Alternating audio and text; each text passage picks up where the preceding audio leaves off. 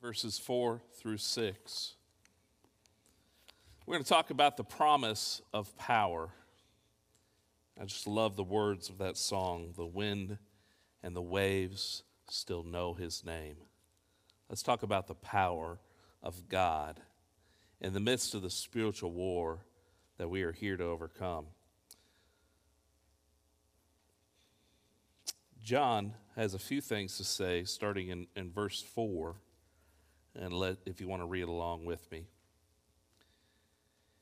"You, dear children, are from God and have overcome them, because the one who is in you is greater than the one who is in the world.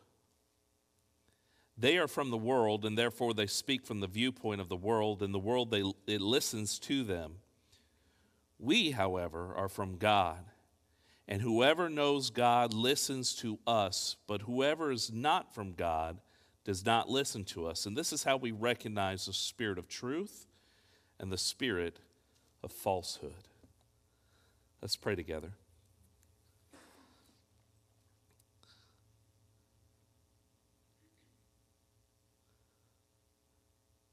Father, you are great and mighty and good and just and holy. And as we gather around your word this morning, I pray that through the power of your Spirit, your word will pierce our hearts and open our eyes and our minds to your truth. Ask that you'll guide and lead us this morning as we study. And we pray these things in Jesus' name.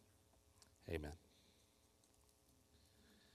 Now, based on the internal evidence of this passage and this letter that John wrote, many believe that the biggest threat to the churches in Asia Minor were the influences of Eastern mythicism and Greek dualism.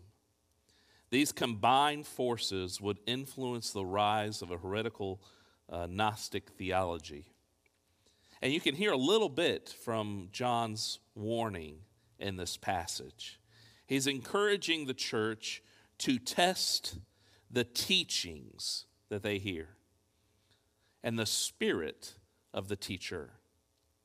He says those caught up in false teachings are teaching the viewpoint of the world. And the world, it grabs a hold of it, right? But they're not teaching the truths about the deity of Christ, the reality of the crucifixion, and the power of the resurrection. So I want you to walk with me this morning as we look at the issues that face the early church and apply the solution to the problems our churches face today. And let's start with this charted course and how to stay on the right path of good teaching. If you think about it, Jesus revolutionized the idea of what it meant to be a disciple. John's gospel recounts a few of the disciples who were called to follow Jesus, right? And the early part of John's gospel was the calling of Peter.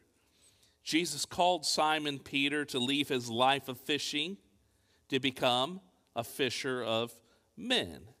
And in John's gospel, we're told Jesus changed his name from Simon to Peter at that moment.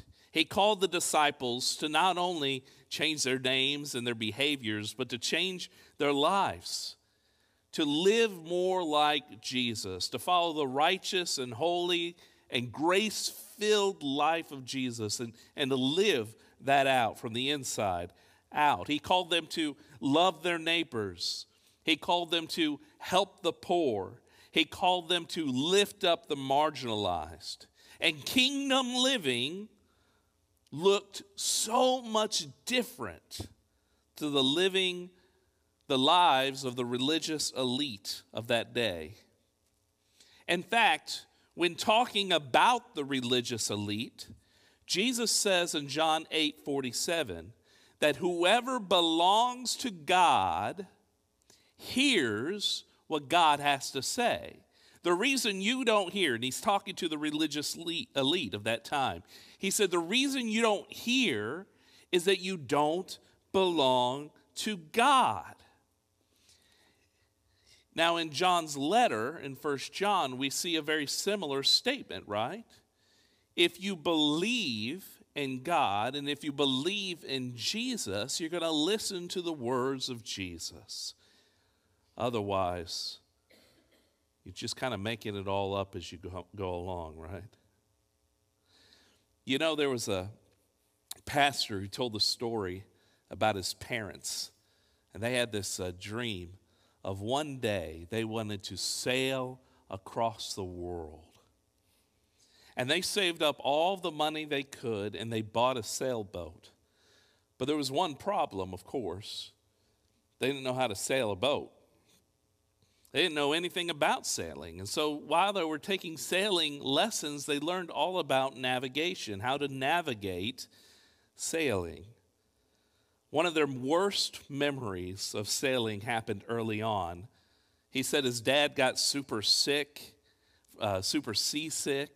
and he couldn't navigate the boat anymore. He couldn't steer the ship. And his mom had to take over and sail this sailboat. She didn't know much about sailing or navigating. And so she just tried to stay close to the beach and follow the lights of the beach, right? Now, I believe for years now, for years and years now, Christians have been treating Christianity the same way. Well, they're baptized believers. Let's set them out and just kind of keep your eye out on the shore, and you'll figure it out as you go along. I don't think that's what Jesus did. Jesus said, "Follow me." He said, "I am the light of the world." And he called his disciples to discipleship that was much deeper than you'll figure it out along the way. Now we're all just trying to navigate the best way we know how without much guidance or help. And why aren't people going to church? Maybe it's because they don't know that what church adds to their journey, what church adds to their story. We just get them baptized and hope they'll figure it all out. The Christian life is this amazing journey that must be experienced in a community that follows the ways of Jesus Christ. I think this passage not only tells us that we have this course that's charted out before us, but I think John's also saying that our external lives must match the internal work of the Holy Spirit. There's a clear separation in this passage between those who are of God and those who are of the world. And I just realized this, but have you noticed when I preach, I always go this side for good and this side for bad? I think that's why so many people sit in the middle. I'm sorry, Jim, I don't think you're bad. I don't. But if you move to this side, I might start anyway. There's a clear separation of the good and the bad, right? The phrase "of God" means to have fellowship with God. That's one of John's favorite words to use. The King James says abides, right? God abides. You abide with God. Let's look at that text in John 15 in the Gospel of John. Jesus says, "Remain in me." King James says, "Abide in me, as I also remain in you." He says that no branch, and he uses this beautiful metaphor. He says, no branch can bear fruit by itself. It must remain on the vine.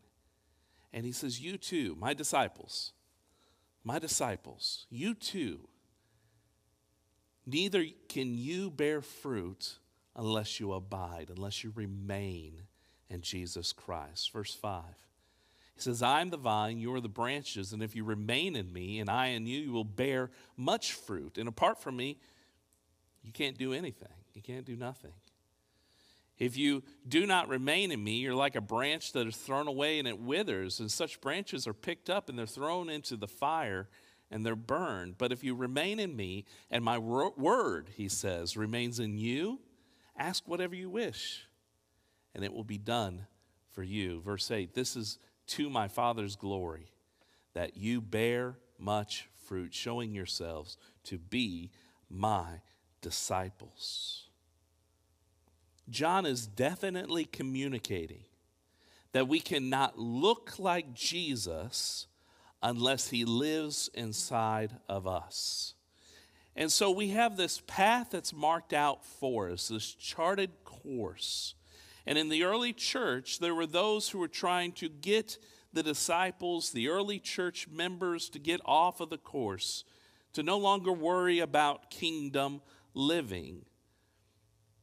And then also this idea that people were not living out the Holy Spirit working inside of them. And that's just not the way to live. We have to live out what God is doing inside of our lives. There's a story about a young engineer. He really wanted to marry his sweetheart, but he just didn't have enough money. And so he was given this opportunity to have a job in Ireland, but he would have to live there for 1 full year. So he moved to Ireland to save up the money so he can marry his gal. And they began to write back and forth. This was before the time of FaceTime and before the time of cell phone, and they would write letters to one another. And he told her that, he had been tempted, but he continues to stay dedicated to her. And to maybe encourage him to stay dedicated, she sent him a harmonica and asked him to practice that every time he thought of her. And so he wrote back that it had done a great work in his life and that he spent many hours every night just playing and learning this harmonica. After 1 year, they were reunited, and at the airport, he went to give her a big hug, and she said, "Hold on, before we get to kissing and hugging, let me hear you play that harmonica." You see, if he truly was faithful, as he said, he could play that harmonica. Jesus tells us that if we are truly dedicated and faithful followers of Jesus, right? We should look and behave and act a certain way. You can't fake it. We are promised that when Jesus lives inside of us, his power will completely change us because there is power in Jesus. Look at verse 4 again. Everyone loves this passage, but think about the weight that this passage has. He who is in me is greater than the one who is in the world. Will you repeat that passage with me? And let's make it personal. He who is in me is greater than the one who is in the world. Say it again. He who is in me is greater than the one who is in the world. Do you believe that this morning, that God's power lives inside of you? You are a changed person. And this doesn't have to do with our haircut. This doesn't have to do with the clothes that we wear. God's power living inside of us and enables us to be kingdom workers where we live, work, and play. There's a story about a Great Dane that was very, very mean. It was a ferocious Great Dane. Now, I know when I use the word Great Dane, you often think about Jessica and I's Great Dane, who was just the kindest of dogs. But don't think about that kind of Great Dane. Think of a mean, ugly Great Dane. One day, the owner was walking that Great Dane in their neighborhood and came upon the most ugliest of dogs he has ever seen in his life. And that Great Dane lost his mind and got off the leash. And the man yelled to the other guy walking his dog, "Quickly, you got to run. My Great Dane is ferocious. He'll eat you both up. You need to run." But the man didn't move. And that ugly, ugly dog didn't move either. And as soon as the Great Dane got to the dog stopped it and ate up the Great Dane. Just ate it up, gobbled the whole thing up. The man was so surprised, said, how did your ugly dog eat my dog? He said, well, before a train ran over its tail and a truck ran over its nose, this was an alligator.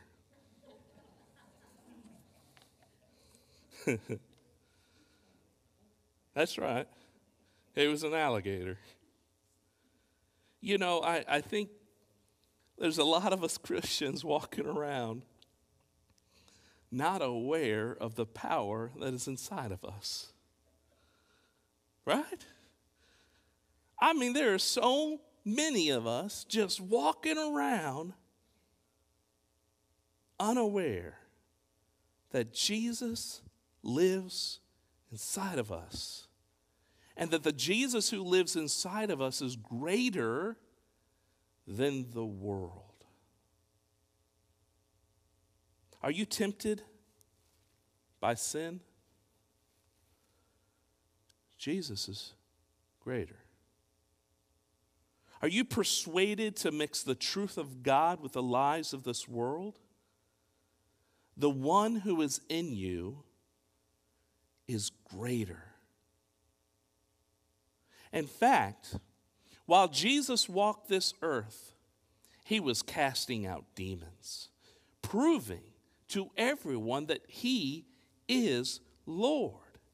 But instead of believing this truth, the religious elites claimed that Jesus was using the power of Satan to drive out demons. And so Jesus gave them this parable in Luke chapter 11. It says, when a strong man, fully armed, guards his own house, his possessions are safe, right? Unless someone stronger attacks and overpowers him. He will take away the armor in which the man trusts, and he'll divide up his plunder. And so this morning, I want you to picture in your minds the spiritual war happening all around you. And this spiritual war is being protected by strong men who are fully armed. And maybe in your mind you believe that you are trapped, that which is strong and armed is really holding your life captive. If you believe that these strong men have held you captive to sin, you're wrong, because Jesus is greater. If you believe that you were trapped in gossip and lies, you're wrong. Jesus is greater. If you believe that there is no hope for reconciliation, you're wrong. Jesus is greater. He's greater than lies, he's greater than sin, and he's greater than anything that Satan has to throw against you. Jesus' parable says he's going to take all that armor away because he is greater. And he's so great that Satan thought he had won when Jesus hung up on that cross. But he didn't. Jesus defeated even death. And if you think back all the way to Genesis chapter 3, the greatest enemy to humankind has always been death. If you eat of this fruit, you will surely die. But Jesus even defeated death. He who is in you is greater than the one who is in this world. Don't allow sin. Don't allow pride. Don't allow temptation. Don't allow anything to keep you trapped. He will free you. He will do it. Let's pray together. Father God, we come this morning acknowledging the power that is in your Son, Jesus Christ. Knowing that what you did on the cross gave us freedom from sin, despair, that you've given us hope in your Son, Jesus Christ. And as we celebrate you as the true Lamb of God, our Savior, the Savior of the world, I pray that that truth and your Holy Spirit will change each and every one of us to be more like you. And we pray in Jesus' name, amen.